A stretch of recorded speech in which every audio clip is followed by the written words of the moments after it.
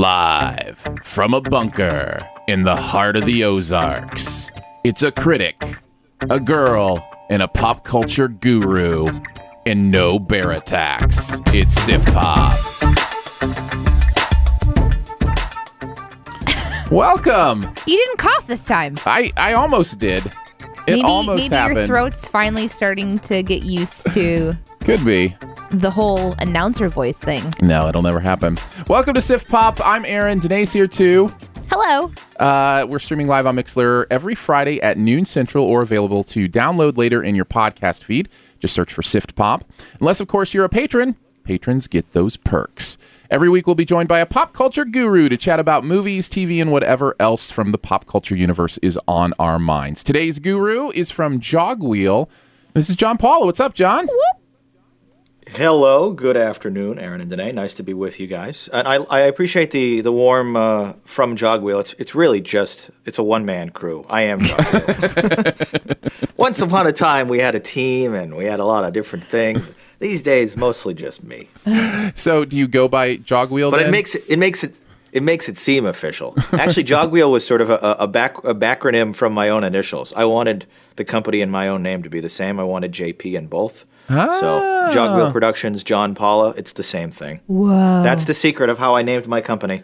Well, Now it's a great name because we don't think of Jogwheels a lot, and when you're thinking of like movies and TV and any kind of film or video, that little knob that you turn to go forward or backwards is just not Right. something we have a lot of experience with now, but it's certainly pertinent to what you do. Wait, that's called a jog wheel? Well, I that call was sort it of a the other knob. idea was, well, yeah, like a control knob, a play thing, or a shuttle wheel. But the idea was I produce both audio and video content, and a Jogwheel is sort of the one tool that I sort of learned both platforms with when I was getting into media when I was a puny little acne-faced teen way back when. When you were a wee lass. Lad. Yes, that was a long time. That was back in like 1999 when I started this career of So long ago. media nonsense and film lovery. It feels like that was a different So I'm millennium. excited to talk about it some more. Media It nonsense was. It was a whole century ago. and film lovery. Speaking of which, lovery. I don't know if that's a word. Anyway, Happy New Year. Hey, Happy New Year. You too. We are having a great new year. Hope you are as well. We usually like to Yes. start with story time. I mean, Danae, you got anything going on in your life that you want to chat about? Anything this new year has brought you? This new year has brought me a lot of excitement. There's a lot of really fun things we're doing in the studio. A lot of really great conversations that we're having with different people that are passionate about what we do. So it seems like we've got some fun stuff brewing, and I can't wait to talk about it whenever it's the right time. Yeah. But the studio's getting bigger, and Here's the question. Here's a question I have. I'll ask both of you. Danae, you go first. Are your Christmas decorations still up? no. You got them down? We got them down. All right. Nicely done. What about you, John? Yes, I am unashamed to admit they are up, and for two very important reasons. One, as I think we may have mentioned last time I co-hosted in November, I just moved to a new place, so we don't have like any decorations up, but we made sure to put the Christmas tree and some stockings up. So if we take those down, we have basically nothing in their place ready to go because they're still in boxes. And two, I really like the way the Christmas tree looks, and we routinely have it up well into February because why is it inappropriate to have a Christmas tree up all year round? I think, especially because mine's a fake one, so it's not like it's going to be like a fire hazard or it's going to stink and die. Right. It's fake. It's plastic, but it looks really nice in the corner of my living room over by the window. And it's like, I just want to leave it there all year round. It's great, especially in the winter anyway. When we get leaves back on the trees outside, then my indoor tree can leave. Right. But right now, I like it. It's basically like if there's not any... you've just adopted Yeah. a tree from the outside and you've put it in your house. That's what you've done. During the harsh, long New Hampshire winter, that's exactly what I've done. Well, I promise I will not judge you, John. I will allow your right. tree for whenever you want to have it in your home. I think it's a wonderful idea. Well, we're going to have a great show today. appreciate that. You What? have to answer too. Are your Christmas No, that's decorations? that's the privilege of asking the question, is that you don't have to answer it. Alex Trebek never has to go into his private life. That's right. Alex Trebek doesn't answer everything with a who, what, why, where, or when.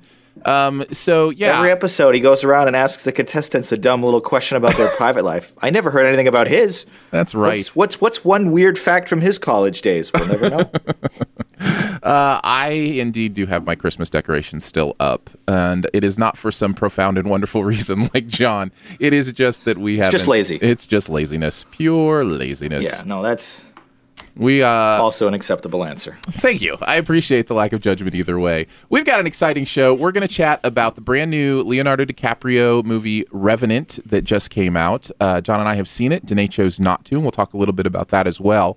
And then we're going to go into some of our favorite pop culture things from the year 2015. We haven't kind of done a best of here on the podcast, so we'll chat that a little bit. And then, of course, we'll go into our buried treasure at the end.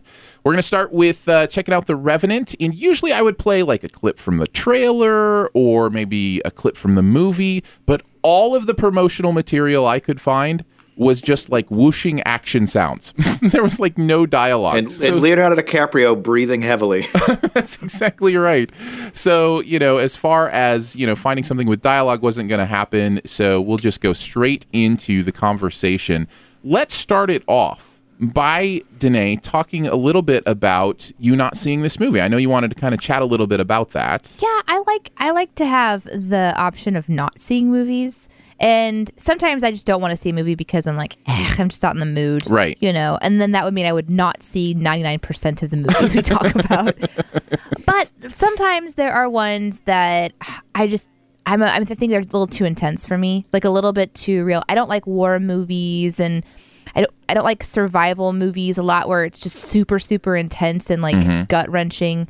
I like to avoid emotion, so this is one that looked really emotional, And then like another one, for example, from a long time ago is Pan's Labyrinth. Like I thought I would love that movie, and then I started doing research, and I'm like, oh, this one doesn't seem like maybe it's what I thought it was going to be, and I don't know that I want to take this one home with me. Like so, in this case, I talked to a couple people. Aaron, I talked to you after you saw it. And I think your suggestion was if I went with somebody that had seen it and could kind of tell me, all right, this is a good time to check out, maybe.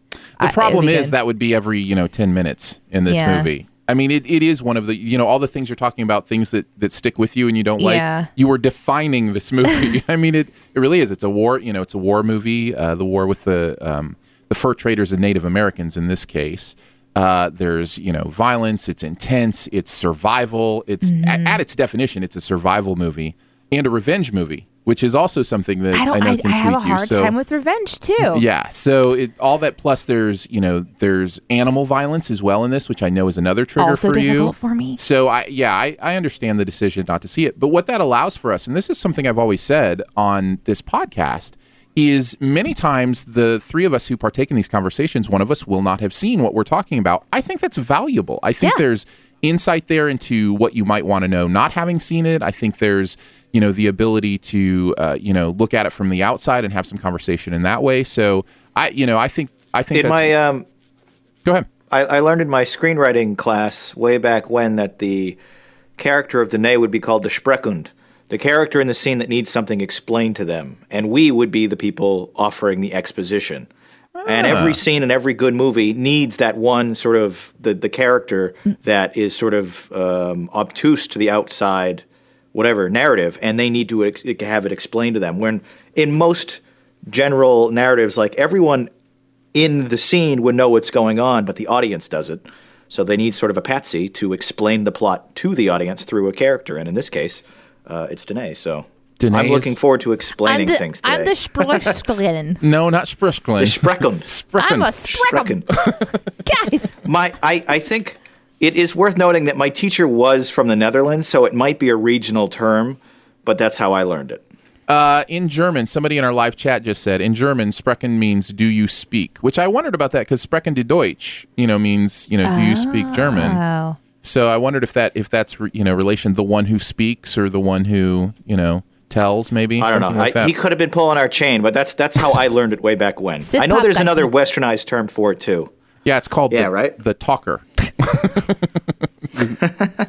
Something like that. Well, let's talk about The Revenant. And first, John, let's you and I say whether we liked it, loved it, it was okay, didn't like it, or hated it. What did you think just in general? Second best movie of the year. I loved it. Wow. Ooh, second best. Uh-huh. Well, that's really interesting because exact same for me. My number Really? 2 movie of the year. Okay. Yeah. Wow. So Interesting. In fact, another critic friend of mine. The way you said that, I was like, wait, did you? I was really concerned because for a minute you were like, "Wow, like really, John?" I was like, "Wait, you didn't like it?" I was like, we talked movies a lot on the show so far, you and I, Aaron, and I was like, I'm pretty sure Aaron would love this movie. Like, he's not gonna. I mean, but the way you said it, I'm like, did he not like it? In fairness, I thought I had a totally wrong beat. In fairness, I've only seen 2 movies in 2016 so far, but no, I'm just kidding. No, my second favorite movie of 2015. And I just had another critic friend. I saw a tweet just yesterday that it was their second favorite movie of the year. So it seems to be commonly, I like something else better, but this was right up there. So It was top. It was really, really solid. Yeah, what makes it go to that level? Like, is it the whole It's entire an experience. Yeah. It's like a breathless experience. I felt like I was abandoned in the woods of British Columbia alongside Leonardo DiCaprio for 3 hours. Like, it is. Like you leave the experience of the movie, you leave the theater like, wow, what did I just sit through? You kind of need to catch your breath, like something was taken from me. It's very, very intense in a good way. That's the key word, right? The key word I think is intensity. It's one of those movies that grabs you by the lapels, so to speak, and just does not let you go for the entirety of the film. A lot of that has to do thrashes you around on the ground, slashes at your back, flips you over and slashes at your face. It is a bear attack. Yeah, it is a bear attack of a movie. And I think for me, that's what it comes down to when a movie like this can do that.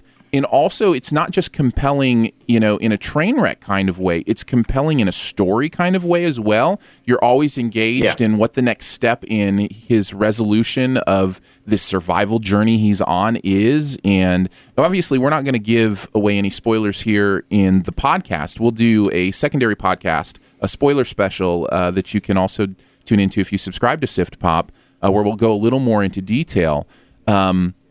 Other than to say those obvious things that you've probably heard about, like the bear attack and the Native Americans attacking, they are scenes that are possibly some of the most mind-blowing action, adventure, survival scenes I've ever seen on film. They're just that realistic, incredible.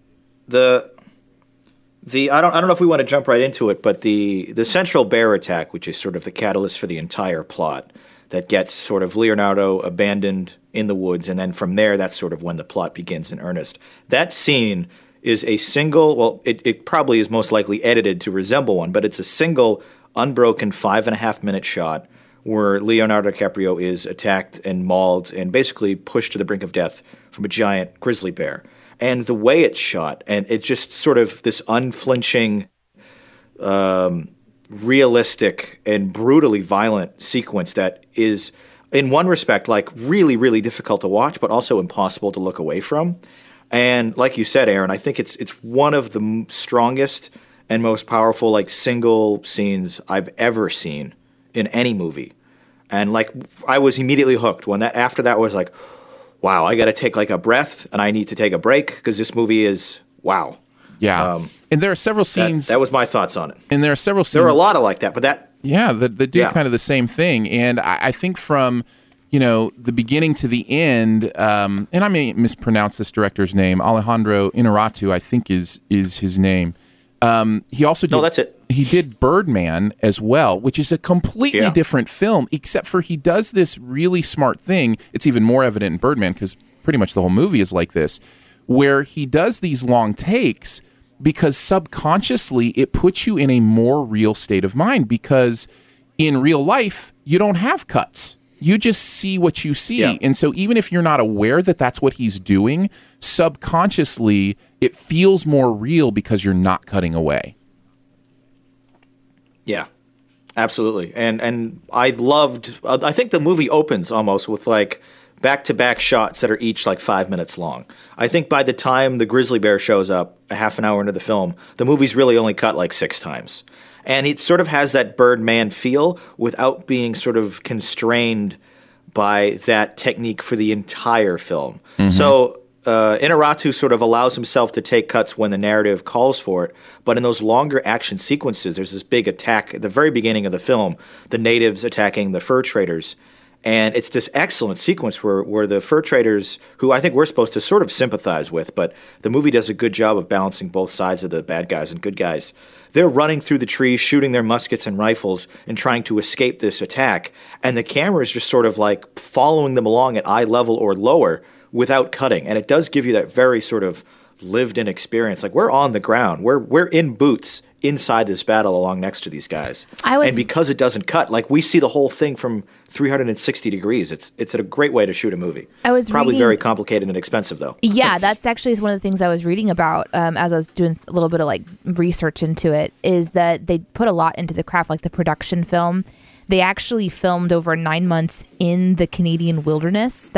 So it's not like a set, so maybe that's part of why it is real, because they're actually in that environment. So they didn't have to reproduce anything.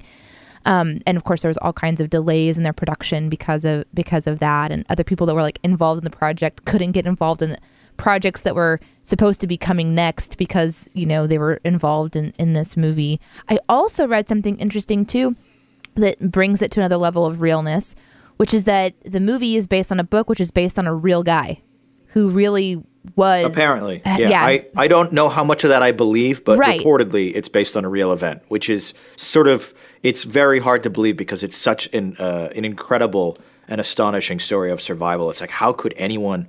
Like, I was having a hard time believing a movie character could do this, let alone a real guy 200 years ago. Right. Like, I get Leonardo DiCaprio he's a movie legend, and he can almost survive the sinking of the Titanic. He could probably survive this. But the actual Hugh Glass, the fur trader from the 1800s that sort of went through this same ordeal, it's like, how... I don't believe it. Like, this is insane. Well, I did do a little bit of research on this after the movie, because I, too, felt like this was crazy that that this was a true story. And first of all, because it was 200 years ago, we're dealing with more legend than truth. Like, there wasn't the same kind of source checking that happened back then as happens now. So a lot of the stories we hear from that era have legend imbued in them, and so there's no telling sort of how Paul much. Bunyan's side of things. Yeah, there's no telling how much of that there is in the story. I will also say there are some key elements that I won't say here because of spoilers, and we'll get into it in the spoiler cast. There are key elements of the story that are completely made up. They aren't even in the legends. Like, they aren't even in the the story as it's been passed on about Hugh Glass. Very key elements of the story plot and the plot points. So they took a lot of liberty with, and it's really just kind of based on this human being that by all accounts did actually exist and did have some sort of attack and survived it in some way. So yeah, I don't know that there's a lot of veracity beyond that, but man, does it make a great movie and a great story to watch on the screen. What were some of your other favorite things about the movie other than the intensity? Okay, so the intensity is, I think, second to none. It's one of the most intense experiences ever. I think there was a sequence similar in Interstellar the year prior, which was my favorite movie of 2014, that was sort of like so edge of your seat I was on the floor kind of. So intensity is one. I think the cinematography was beautiful, and as someone pointed out in the chat room, all done with natural lighting, which is, I think, incredible that they went up to British Columbia in the heart of winter when there's overcast every day of the year and still made the film look that gorgeous, because it is beautiful. Like, it is phenomenal how great they made this look. Yeah. And then third, I think, the story is interesting and it propels the narrative, but it's not like this fantastic. It's just, a revenge story. So it's pretty simple. And I like that because it allowed them to get deeper into everything else. If they had a really complicated story with intermixing characters, kind of like they had in Birdman, it would have been a little harder to have the performances and the action shine through. And the performances here were unbelievable. I think this may actually finally be the year that Leo wins the Oscar. I would be pretty upset if he didn't. I don't think there's a maybe about it. I think he's locked in for Best Actor this year. I cannot see somebody else coming ahead of him to beat him after the response that he's gotten for this movie. I'm actually surprised that Tom Hardy isn't a lock for Best Supporting Actor, because his performance in this... No, I was going to say, he is equally fantastic. Like, the two of them together, and especially in the few scenes they share, like, unreal. Like how in character they get. There is like a hatred between their eyes, and there's a very real relationship between these two men, and they make you really feel it. So I am so excited for the Oscar nominations. I think come out next week. I don't know who else is in the sort of running for some of these categories. I'm guessing half the cast of Spotlight is probably going to get a nomination, but I feel like right now my frontrunners is going to be Leo and Tom. Like they did so good in this. Yeah, they are phenomenal. Spotlight wanted all their actors to be nominated for supporting, so none of them will be in the Best Actor category. And really, the only one who's making any waves, the only one who got nominated for Critics' Choice, the awards that I vote in, was Ruffalo. So, and that's deserved. Yeah. He's great in Spotlight. He was great. Yeah, he was excellent. Yeah, it'll be. I was just trying to think like who else is in the sort of running for Best Actor category for 2015. I'm trying to think of the big sort of standout performances this year, and Eddie Redmayne. Maybe I haven't seen enough. Eddie Redmayne, Danish Girl. I haven't seen that yet. He's going to get a nomination for that performance. Will Smith is being talked about. Of course, you've always got. What about like Matt from The Martian? And Matt Damon is a guaranteed nomination for sure. So there are those performances, but again, I think the groundswell is it's Leo's time, and I think unless there's a backlash to that, I think that plays a lot into it. I mean, at least we forget the Academy as a group of men. And mostly men and some women, and I think they remember the history. And I think as strong as, and I haven't seen The Danish Girl, but as strong as Eddie's performance would have been in The Danish Girl, he just won last year, and I feel like people are like, all right, let's give Leo a shot. He's sort of paid his dues more than most people. He's been nominated for Best Actor 5 times. I think he's sort of overdue for this, especially with such a great performance. Every year prior, there's always kind of been somebody better. And I don't know that that's the case this year, especially when his closest competition just won an award 12 months ago. So I think history will play into the factor as well. I think the only I think Damon is the only one that could, snatch it from him, and I just don't see that happening. Because Damon is really well-liked. Damon was great in The Martian, but I think that movie succeeded on a much different level for much different reasons. Yeah. Whereas there are entire sections of The Revenant where if Leo's performance feels inauthentic, the movie fails completely. And like he's out there by himself in the wilderness in many scenes, carrying entire passages of the movie without any dialogue, just like sort of this anguished glance and determination of like, I need to survive. And you can see all of it just from his like facial performance. And he's laid up for like a good half an hour of the movie. He's like half, I don't want to say crippled, but he's laid up. He's in a stretcher and he can't really move. And yet he's still emoting one of the best performances I've ever seen him give. Yeah, it's just from his neck up. It's incredible. That's funny. Yeah. Usually that means like a brainy type movie is a movie that's from the neck up, but in this case, literally, he's acting from the neck up. Literally. I think we can move on to if there was anything that you didn't like about the movie that we thought was, kind of holding it back at all. Did you have any negatives as you came through this experience? I want to say, like, short answer, no. Like, this movie was close to flawless, but it wasn't, again, my favorite movie of the year, so clearly there's something holding it back from that pole position. I would say maybe just and this feels kind of like a cop-out, but maybe it was a touch too long in the middle. I feel like at 2 hours and 40-something minutes, there's a couple sequences in the middle that could have been trimmed, that they don't really forward the plot. It's just more of like, look what else he has to suffer through. Exactly. Here's another thing that really... And there's a sequence where he has to go down a river after escaping, I don't want to say what. And that was a sequence, again, like really exciting, but it's like, did we need another instance of him like running for his life and getting himself in like an impossible situation only to crawl back out of it, literally and figuratively? And maybe there was a bit of repetition in the middle, but only a little bit. Like I could have maybe trimmed 10 or 15 minutes from this, not much more. Yeah, you touched on that. Had it been 2 hours and... You touched on the same thing that I was thinking, which I wouldn't have put it as that it was too long or it needed trimmed, because it didn't feel like it always kept my attention. For me, it was more... It didn't feel long. No. For me, it was more that these scenes that we continue to hit with Leo, so many of them feel like, okay, you are including this just for another excuse to be intense or graphic or oh my goodness, it's like it's a little bit cloying in the same way that sometimes emotion can be cloying. Intensity and action can be cloying in the same way sometimes, where it's like, okay, we get it, we don't necessarily need it this many times, if that makes sense. Yeah, no, I agree. I think that's probably what I was trying to say in a more inarticulate way.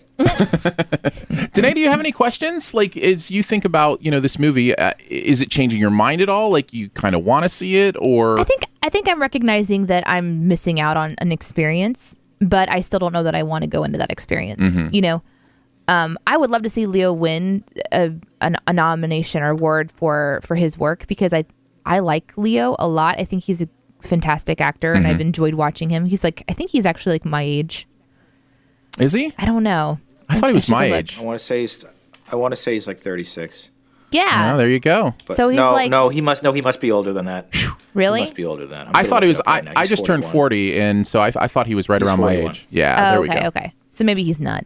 Yeah. I'll write him over him then. Leo Forget it. and I, we're compatriots. So you're over him. I'm over Nice. him.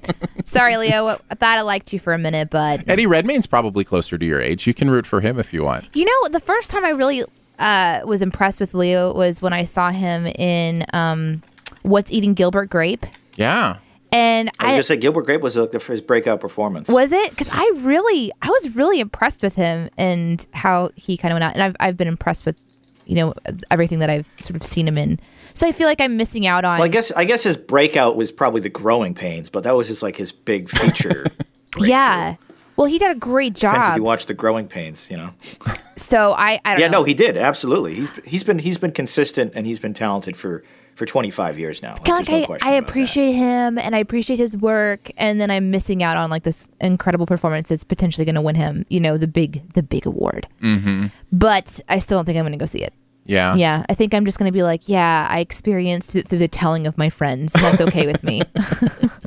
Well, since Growing Pains, it's just been this battle between Leo and Kirk Cameron about who's going to have the better career, Yeah. and it's Yeah. neck and neck the whole Neck way. and neck the whole How'd that way. work out for you? All right, one more thing before we move on. Maybe one more thing about the movie or something around the movie that you wanted to mention before we kind of head into anything else. John, do you have anything? I can go, and you can kind of think if you want here for a little bit. Yeah. You start. My one more thing is Donald Gleason is in this movie and plays one of the higher ups in the army, I think, which is with these fur traders somehow. I'm not sure of the relationship or really what his role is, but I mention it because what is up with him being in awards contending movies this year? He's in The Revenant. He's a banner year. It's incredible. He's also in Brooklyn, which is a wonderful movie, in my top 5 of the year. I love Brooklyn. I love that as well. And then, of course, Ex Machina. And Ex Machina, as well as Star Wars. He's in The Force Awakens. And Star Wars. I always way to bury the lead. Yeah, he's also in Star Wars. It's like, wow. So, I mean, I loved Brooklyn, but it didn't quite make my top 10. But it would probably make my top 20, which means he was in 4 of my top 20 films of 2015. Yeah, which is very, very impressive. And I'm reminded of, I don't know that all those films are going to get nominated for Oscars or Best Pictures. I think The Revenant and Ex Machina probably might. Star Wars is a long shot. And Brooklyn may or may not. I don't know. We'll see if the Academy has enough room for another period drama. But I'm reminded of John C. Reilly in 2003, who was in 3 out of 5 Best Picture nominees that year. He was in 60% of all the movies up for that award. I think it was Chicago, The Hours, and I'm forgetting the third. But I'm reminded, Donald Gleason has had a really great year. He's been sort of a supporting character in most of these productions. And then in Ex Machina, he's sort of the lead. But he had a good agent this year. He picked a lot of winning movies. You mentioned. I ended up watching almost all of them in December, so I was like, him again. Wow, 4. It's like 4 nights in a row I watched a movie with him in it. It wasn't too bad. I loved that he and Oscar Isaac were both in Star Wars and Ex Machina. I thought that was kind of fun. Yeah. And then I also thought, or I wanted to mention. You mentioned 4 of your top 20 or whatever. He is in 3 of my top 5 movies of the year. The Revenant, Brooklyn, and Star Wars are in my top 5. And it's just like that's kind of mind blowing. So that was my one more thing. Did you figure something else out that you wanted to mention, John? Before I move on. I think I was thinking of mentioning that actually, because I wanted to mention the thing about how he was in so many of the movies this year, but he already beat me to it. Other than just the cinematography and the intensity and the performances, I was blown away from The Revenant top to bottom. I can't wait to see it again on Blu-ray or watching it in my home with sort of a nice glass of tea or something and like sort of try to calm myself, because it is a very like intense experience. You almost need to be able to, Well, like, all right, let me just watch it one chapter at a time. I am excited. I am excited to actually see it in a theater now that it's out, because I've only seen the screener at home. So I've only had the at-home experience. I've seen it 3 times now, but it is in more of that relaxed environment. I'm excited to see this visual, intense masterpiece actually on the big screen. That'll be fun. Right. I like how in the chat, my beloved friends are like, Danae, here we go with the lists. Are you awake? No. And nodded off to sleep there for just a second, but I'm okay. Thank you for thinking of me. We love our lists. I know. Such dorks. All right. Before we move on, Danae, thank somebody for us. Somebody who supports this show and makes it possible. We wanted to highlight Ruth today for her monthly gift to us on patreon.com. This is how this show is sustainable and this podcast network has been launched, is through the support of our fans. So if you love what you're hearing on Sift Pop or any of the other podcasts that come out of the Shoot the Dough podcast network, including the podcast Shoot the Dough itself, and also our new podcast, New Music Digest, you can support us at patreon.com/Aaron and Danae, just like Ruth does. Ruth just gives a monthly amount, whatever she can do. I think she's giving at $20 a month, I believe, if I remember correctly. But it doesn't matter. If you can give $1 a month, that is super, super helpful. We have some fun goals in the future, including some swag, so that you can get some mugs or, I don't know, keychains, potentially a pencil. The sky is the limit with swag for the Shoot the Dough podcast network. We have some other fun goals too. So thank you guys so much for your support, and specifically Ruth, thank you so much. And if you are listening in the podcast feed and you want to join us live, you can always do that. We love our live chatters. Somebody just mentioning Kirk Cameron did actually save Christmas, which might put him above Leo. It at least puts him on the level of Ernest, which I thought was amazing. So that worked really well. All right, moving on to our favorites of 2015, those pop culture moments during the year that stood out to us as, kind of defining the year or the best of the year. We'll try not to make it too list-like for you, Danae, so that you can have a good time. List. You did? What did you do? Guys, I went through all of our podcasts. I went to our podcast feed, and I was like, okay, what did we see? And I made quick note of the ones that I was like, oh yeah, or ooh, that was bad. So that's what I did. Well, we weren't going to talk too much about the bad stuff, but I am curious. But it was impactful. Sure. What did you make note of that was like, oh, that was bad? Chappie. Okay, fair enough. That was a surprising, horrible movie that I saw. Another one. The more I think about it, the more I agree. But when I initially saw Chappie, I kind of liked it. But yeah, with reflection, it's like that was kind of a weird. But that was the thing, right? Off balance. Man, Hugh Jackman is weird in that movie. He is so weird in that movie. He's so very weird. It's very strange. So that one made my list. The worst movie I see everything. So worst is kind of difficult for me, but man, the Paul Blart movies just continue to annoy me. I just they're just not on my. It's just not my thing, and I know it can be. I hold no judgment for somebody who thinks that's funny, but I just roll my eyes, and it's hard for me to sit through. You should. I called this the year of the spy movie. You should hold that judgment. Yeah, the year of the spy movie, because we saw so many. Yeah. And almost back to back. We had Spectre, Man from U.N.C.L.E., and Spy, and Mission Impossible. Is that the list? Is it just Mission Impossible? Right, so there was at least 4 or 5. But they all seem to be in quick succession of each other. Yeah, I remember the podcast for 4 weeks in a row was a spy movie. Yeah, it was really interesting. It was helicopter upon helicopter upon helicopter. Well, let's since we're in the movies, John, why don't you tell us what's your favorite movie of the year? Or a couple of your favorites. What do you got? My favorite was The Martian. Nice. I loved that film. And I think I don't know if it's an unpopular opinion. I think everyone really liked it, but I don't know if many people are picking it as their favorite. And I think for a big reason, I'm a huge space nerd. And the last 3 years in a row now, Gravity, Interstellar, and The Martian have all been these big budget space dramas. And I think there was something really fun about that movie. It was funny, it was heartwarming, there was drama, there was comedy, there was thrills and action, and really smart writing and good science fiction. And it wasn't so unbelievable and over the top. It was sort of within the realm of tomorrow. This is something that scientists and astronauts could be doing within my lifetime. And I really like those sort of what-if narratives. And I've top to bottom, it was such a fun experience that I enjoyed. Whereas The Revenant was sort of an experience that took advantage of me. Yeah, that's a good way to say it. That's a good way to say So it. yeah, I really love The Martian. It was my favorite film of the year. I don't know if that opinion will change months and months from now, but right now that's my vote. Oh, I'm with you. It's my number 4. I have it, on my list Okay. at number 4 of the year. I thought it was phenomenal. I saw it over this past weekend again, my second viewing, and it stood up, if not got better, which the best movies do. They seem to grow on Yes. you each viewing, and man, Matt Damon's good in that. And again, the thing I mentioned then, and He the thing really is. I'll mention now is the sense of humor in that movie is so on point. I mean, it is just No, so it really, I think that's one of the hilarious. reasons I really liked it. Is that there is that brevity to lighten the otherwise it's a really serious and sort of what's the word I'm looking for? Like a bleak movie. Like he's on an entire planet by himself, and like all but certainly he's going to die there. But the movie keeps things light and it keeps things funny at all the appropriate moments. And I always commend a movie that's able to blend those elements without seeming too, I don't know, pushy with it. Like they're able to do it seamlessly, and I really loved that. Sometimes that happens too. In like for me, I think about movies that made me laugh out loud. Was like Ant-Man for me this year. Nice, yeah. I didn't expect to enjoy myself that much, and so that one's on my list of movies I enjoyed like enough this year to kind of mention them here. The Martian, obviously, and then Star Wars had a couple moments where I was laughing unexpectedly as well, and I like that. Sometimes the biggest laughs come from the non-comedies. Yeah.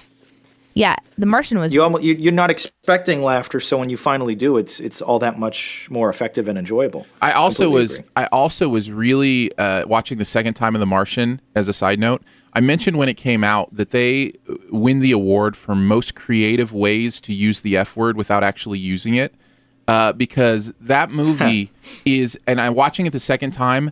There are 12 insinuated F bombs in that movie, 2 of which are heard. And it holds its PG-13. It was like it's a work of art how they worked their way around it. It was like some of them are like you can't hear it, but you can see it being obviously mouthed. Others are cutaways. It was really interesting to me, like why they made that choice. I think they wanted it to feel more adult and yet still get the PG-13 or something. But it was an interesting observation as I watched that. I will again. have to keep an eye out for that when I see it, because I only saw it the once in theaters, and that was half a year ago now, I think. Yeah. But yeah, no, I kind of remember a couple of those instances, and it works. I guess if you're abandoned on an entire planet by yourself, like you're going to be pretty pissed off about that. I think it might.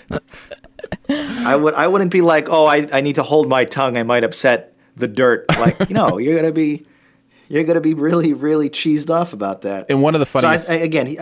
One of the funniest Matt parts. Damon really played that part well. One of the funniest parts of the movie is where they're like, "You stop! You're live to the entire nation right now," and he's like, "Oh, am I?" And then it cuts away to everybody's faces, and they're all like horrified at whatever he wrote, which we never find out. But it's just one of the funniest moments of the movie.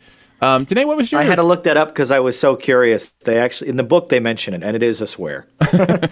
Danae, what's your favorite movie of the year? Oh, I just made a list. I didn't rank them. So you kind of already went through like can't. Ant-Man and Star Wars and and those kind of things. I have my standout moments. I didn't really rank my favorite. That's cool. I'll go ahead and say mine. Then it's not a surprise. I've been talking about it all year long. It is Inside Out.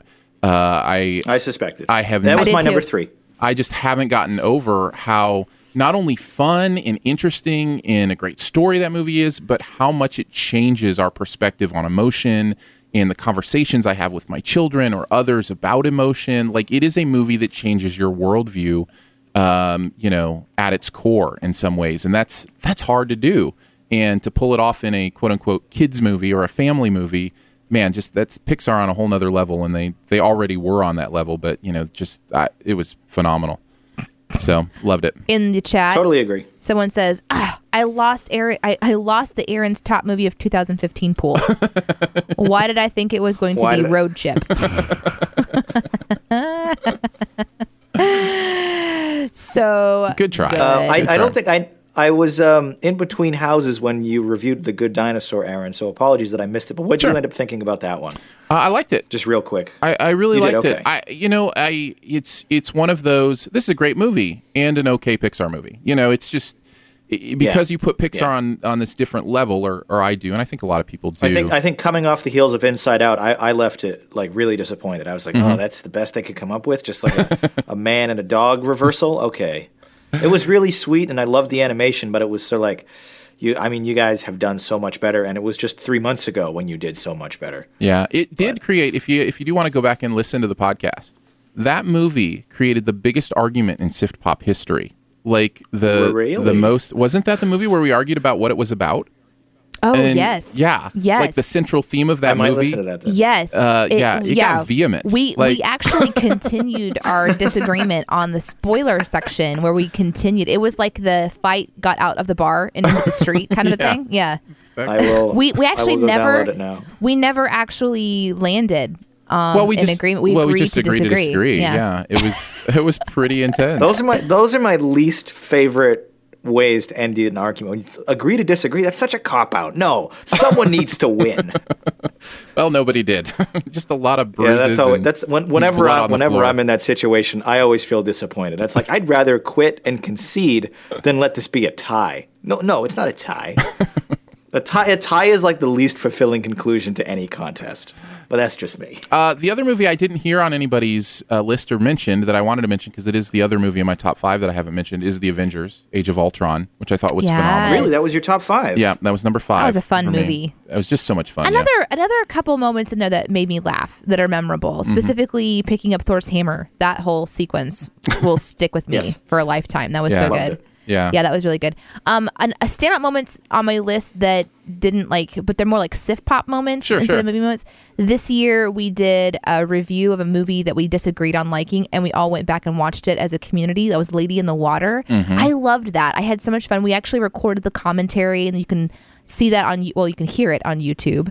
It's not something you want to watch/listen to without the movie on. Yeah, you turn on the There's movie long and you- sections of silence as we're watching the movie. Right. It is meant to be watched as you're watching the That movie. was really, really fun. And that's If I've never seen Lady in the Water, can I watch your commentary on the first viewing? Or is that going to ruin it?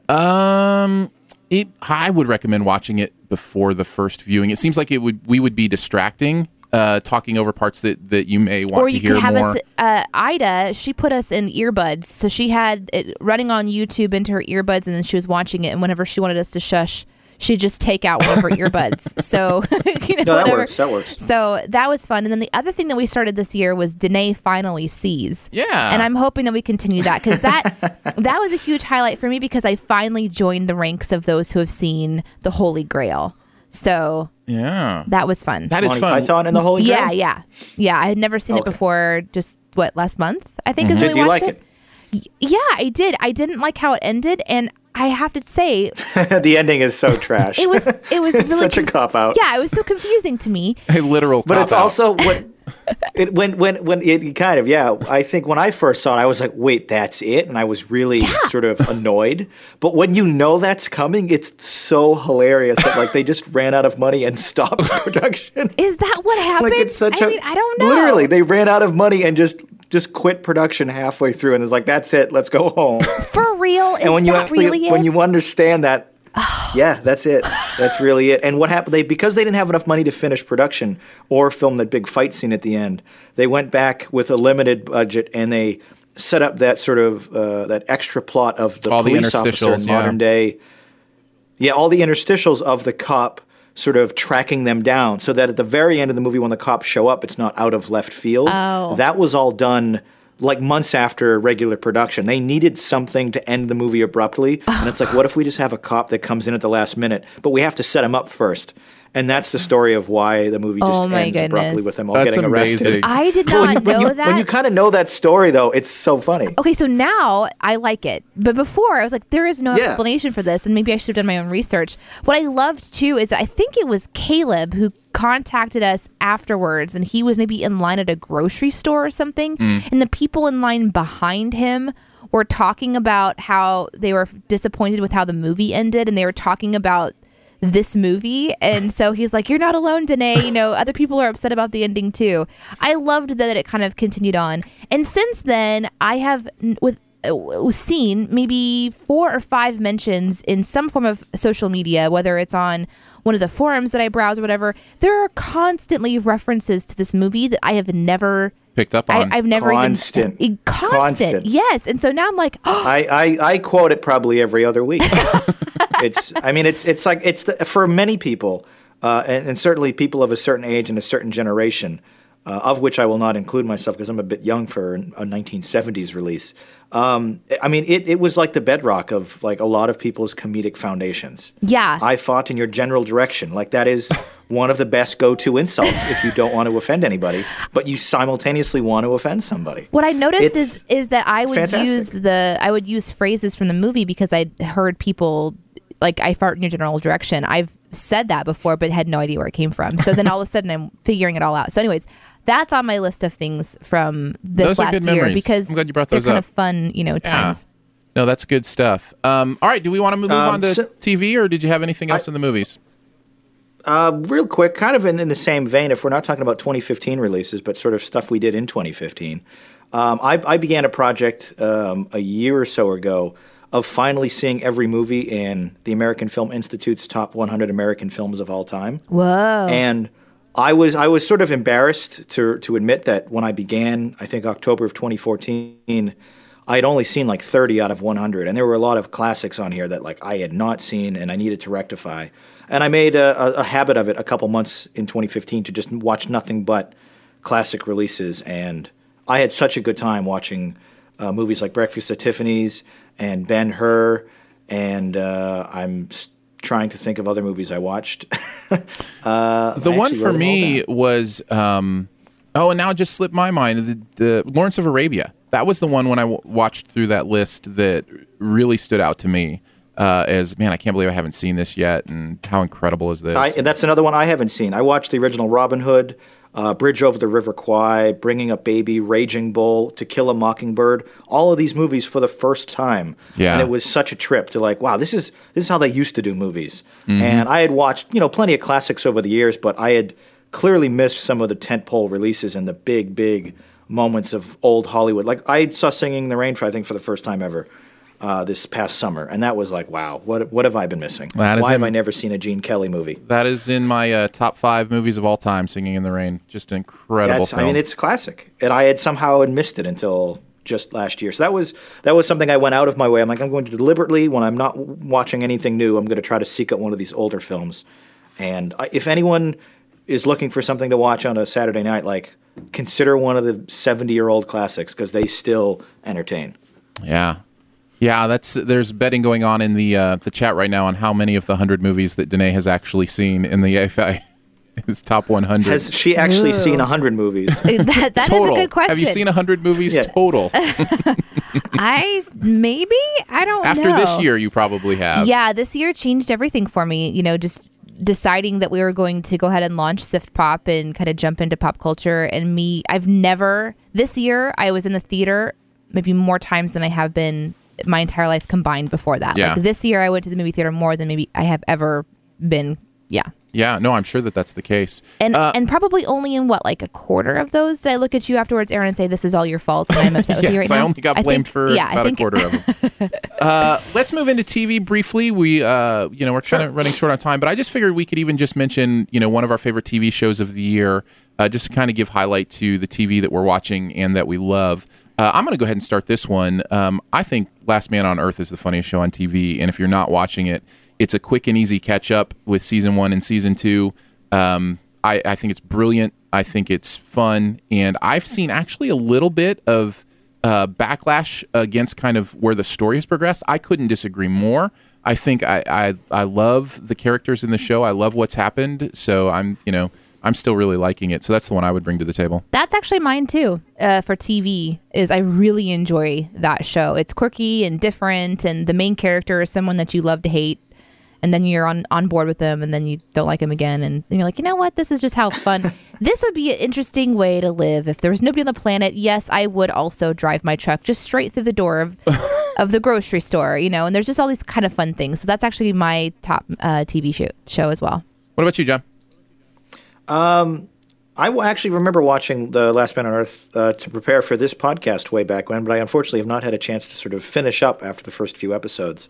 But I would say just a TV, the two big things I really liked from last year were Daredevil on Netflix. I thought that was a really good sort of serialized comic book drama that was in the Marvel Universe, but without being unrealistic and over the top and superhero. It was like a very sort of gritty, detective crime action thriller, and I loved that. I loved the approach. Can't wait for it to come back in March. And then the other show that really impressed me this year, which just actually came back after its winter hiatus last night, is The Blacklist on NBC, which the first 2 seasons I was sort of whatever. I was watching it because I really liked James Spader, but it wasn't a good show. It was sort of an above-average procedural. But in season 3, like, they turned the corner, they figured out the formula, and they brought it into a really sort of overarching, serialized theme about conspiracy and government and being on the run. And, like, the show got so much better for it. And now it's one of the things I look forward to every Thursday night, and it's quickly becoming one of my favorite shows on network TV. I think it's hard to find good network television these days. It's easy to go to HBO or Showtime or Netflix, but, like, the broadcast channels, they mostly churn out like dime a dozen sort of middle America, I don't know, like fast food style entertainment. And I've really liked The Blacklist so far this season. I'm glad you say that, because The Blacklist, like you, I watched the first couple seasons because I love James Spader. And I have yet to dig into season 3. I have them all, saved and ready to watch. Like it got so, like, I would rate the first 2 seasons like maybe a 6 and a 7. This one's like a 9 or a 10. Like, that's it's great. So much stronger. Now I'm excited to dig into that. I love it. It's the characters are defined. They don't feel like they're just floating in and out of scenes. They have backstories. Whereas originally I'm like, does this guy work here or is he an extra? Like, I didn't actually know who the cast was. They didn't really define like the players in the way that like an NCIS makes it like these 5 people are very clearly the people we're supposed to root for. Whereas an early Blacklist, it's like, I guess James Spader's the good guy. So they've done a much better job, and they've cleaned up the writing, and that's I'm a big cool. fan of it. The other show I would mention, and I can't tell if it's a phenomenal show. I think it's a phenomenal show. Excuse me, but it's so different than every other drama I see on TV, and I just love the sensibility of, is Fargo. The second season of Fargo blew my mind. I've heard really, really good things about this, and my wife and I want to start because my wife just saw Fargo for the first time a couple months ago, and she loved it, and we're like, we need to watch the show now. Yeah, the first season is great. I loved the first season of Fargo, but this second season, it's an anthology series, so every season is completely different, new characters, new story, and this second season was some of the best character work I've ever seen, some of the most interesting humor, and the movie had that too. It's Coen Brothers, right? They've got this really quirky, dark sense of humor, and the show does such a great job at capturing that. I also love the premise that, just like the movie, they start off saying this is a true story, only the names have been changed, everything else has been kept exactly the same, when that's a complete falsehood. None of it is at all true. I think it's love amazing. that about the film. I think that was one of those things that you're either really upset about or you love.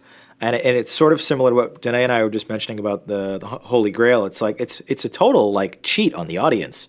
But if you're in on it and you're aware that you're being cheated, it's like, actually, that's really clever. It's so genius because it sets you up for something, and then like completely destroys your expectations because you don't expect Steve Buscemi to end up face first in a wood chipper.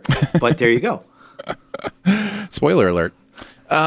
Yeah, I'm really enjoying Fargo, so I just mentioned that one as well. All right, we are coming down to it. It is time for the buried treasure. What is that one thing, as you sift through pop culture, do you want to make sure that people don't miss? Danae, we're going to start with you. I'm actually going to do something a little different. I'm going to rehash one that I've already done because I was kind of doing like the recap of 2015, and I wanted to re-mention an app that I continue to get feedback on from that episode. I have now successfully hooked, I think, 5 people that have come back to me and been like, I can't believe that I am addicted to this game, but I love it. And it's Honeycomb Hotel. So many of my friends have really enjoyed it after I suggested it. It is a puzzle game. It is a game where you are using the process of elimination. It's a logic game. And logical clues to solve the puzzle in front of you. Each cell that you see has one clue that it is. It's either H-O-N-E or Y, or it's a different animal or whatever. And you'll understand more when you look at the actual game itself. And there is a road going into the cell and an out of the cell. And it's just a game where you have to connect all the pieces together. They all have a different, shape that they are identified with. And it's really complex in some ways and really simple in others. But the fun thing is there's a free version. You can kind of get your hands on it. They have a small, medium, and large puzzles. So the large puzzles are more difficult. You'll kind of work your way into those larger puzzles. It does come with hints in the game, so you don't have to have somebody sitting beside you to teach it to you. But I taught it to Aaron, and he and I quickly immediately started to challenge each other. So we actually race on we have the game. speed competitions. Speed competitions, and Nice. we have rules that we've made up and kind of fun things like We that. may or may not have recorded each of us playing a level and then put them side by side to watch. That is actually true. That may or may not have happened. I We mean, will not confirm or deny. I mean, I can't say yes or no on that one. So anyhow, it's a really, really great game. It's fun because you can just play it, casually or whatever you want to do. If you have a stylus, it's easier. I will say that. But they have made it to where the mobile, version, it amplifies and magnifies each little section of the game as you work your way through different. It's different than most mobile games in that there is a barrier to entry. There is some learning to do as you get into it to learn the logic processes. It's not a click and play. It isn't. It's not like You have to another learn. one that you mentioned that I'm addicted to is Loops. Loops. And that's click and play. You know exactly what you're doing. You just Yep. use your thumb and click and play, like Candy Crush or something like that. But this is a little different. It's a total logic game. I love Yeah. logic games. So I decided to just rehash that one and bring it back to the surface. And as always, remind you guys that if you want to fill out quick surveys on your phone for push notifications on your phone through Google Reward, you can actually get paid in Google money, and then you can buy apps. So if you That's how we wanted buy to our get, apps, yeah. if you wanted to get the full version of Honeycomb Hotel because you love it, it does cost I think like $1.99. I think, and you get like tons and tons and tons of levels. You can which you can make in Google Rewards in like 3 weeks. super quick. So Very cool. I'll go next. I'll save you for to finish off with, John. I have just started using an app called Texture, and this is basically Netflix for magazines. You pay a monthly rate, a low monthly rate, and you have availability to the digital versions of pretty much every mainstream magazine there is. do you use your Google Rewards money for the monthly subscription? No, the monthly subscription is outside of the Google Play okay. Store. It's The Play it's Store different. money. Okay. Right. So I started using. I'm doing a 30-day free trial, and so I haven't paid anything for it yet. I believe it's $10 a month if you want access to all the monthly magazines. If you also want access to weekly magazines like Sports Illustrated, those kind of things, then it's $15 a month. And I've been loving it because I'll get a notification when, hey, there's a new issue of Hollywood Reporter that's out. And I'm like, I'll just kind of, screen through it and see if there are any cool. interesting articles. New issue of ESPN The Magazine is out. Oh, that's cool. I wonder what's going on. And I used to get Entertainment Weekly for maybe 5 or 6 years back in the day. And I didn't realize how much I missed that, what's a good word for it? The way they, put together stories and those kind of things. And yet having access to it again now, I'm just like, oh, this is really nice. I am considering subscribing once my free trial is up. That's how much I've enjoyed it. Plus, for what we do with, having a show and having a radio show, it's great to have all that show prep, quote unquote, at my fingertips as well. Lots of topics to talk about. Yeah, lots of topics to talk about, lots of stories to dig into. So it's called Texture, Texture. And I'd highly recommend you check it out. They do a free trial, so you can do it that way. John, what about you? I am bookmarking it now. On the subject of mobile apps, I have to just, again, chastise you, Aaron, for getting me hooked on Adventure Capitalist, which I am still playing. Are you still playing Me it? too. Oh, I completed the moon and I completed Mars, and I've done all the holiday events, the Christmas one and the Yep, me too. Halloween. And I finished. The only thing I have left is Earth, but I looked it up online. Apparently, it's basically you can't finish it. Like, there is no end. Like, it gets exponentially harder to the point where you have to wait years and years before you can unlock everything. don't But know. I'm going to wait. I'm going to do it. I feel like I'm getting close on Earth. Like, I feel like I've just got a few more Maybe. things to do. Who knows? We'll see. Those few more things take like 9 months each. Could be. I loved it, and because you recommended that app to me when I was between houses, it was at a time in my life when I had so much free time and I was just looking for something to occupy it. So I downloaded that and got immediately hooked. And then I also, from that, branched off and found a bunch of other games, and I've been really into Boom Beach the last few weeks. yeah, Boom Beach by which is Supercell. a very fun game, and it's a great game, and it is it's like a real time, actually kind of a turn-based strategy game. You build your own bases on islands, go out and collect resources, and fight other humans. And I love it. It's one of those things I can log in, play for 10 minutes a day, feel like I'm making some progress, level up my buildings, and come back to. So I love that game. But the thing I actually wanted to mention is a movie, a hidden gem that I don't think, or buried treasure, perhaps more apt, that not enough people saw from last year. Is called The Final Girls. It is a horror comedy in the style of Last Action Hero, where a group of teenagers get sucked into an old classic slasher film a la Friday the 13th. And because they're self-aware that they're in a movie, they sort of use that knowledge and help the people in the film, who are just these ditzy blondes that are going to get naked and killed, and they try to help them survive from this like hockey mask wearing killer. And it is so smart. It's like really, really gorgeously filmed. And it was one of those straight-to-video releases not enough people heard about, but one of my biggest surprises of the year, The Final Girls. I would totally recommend it. And it's only like 85 minutes long. And there's a good cast, too. There's a lot of familiar faces in it. Malene Ackerman is sort of the big lead, and Vera Farmiga's younger sister, whose name escapes me, is in it. And that guy who played Bumper in Pitch Perfect, he's in it as well. Adam Devine, that's him. Who's also in Modern Family, right? I think so, yeah. He's been in a lot of stuff lately. He's kind of, I didn't know who he was a few years ago, and I guess, had to look up his name, but he's familiar. You'll recognize a lot of people in this. In the movie again, Great it's called? Film, though. The Final Girls. The Final Girls. Very cool. Which is in reference to slasher movies can only end when there's only one girl left.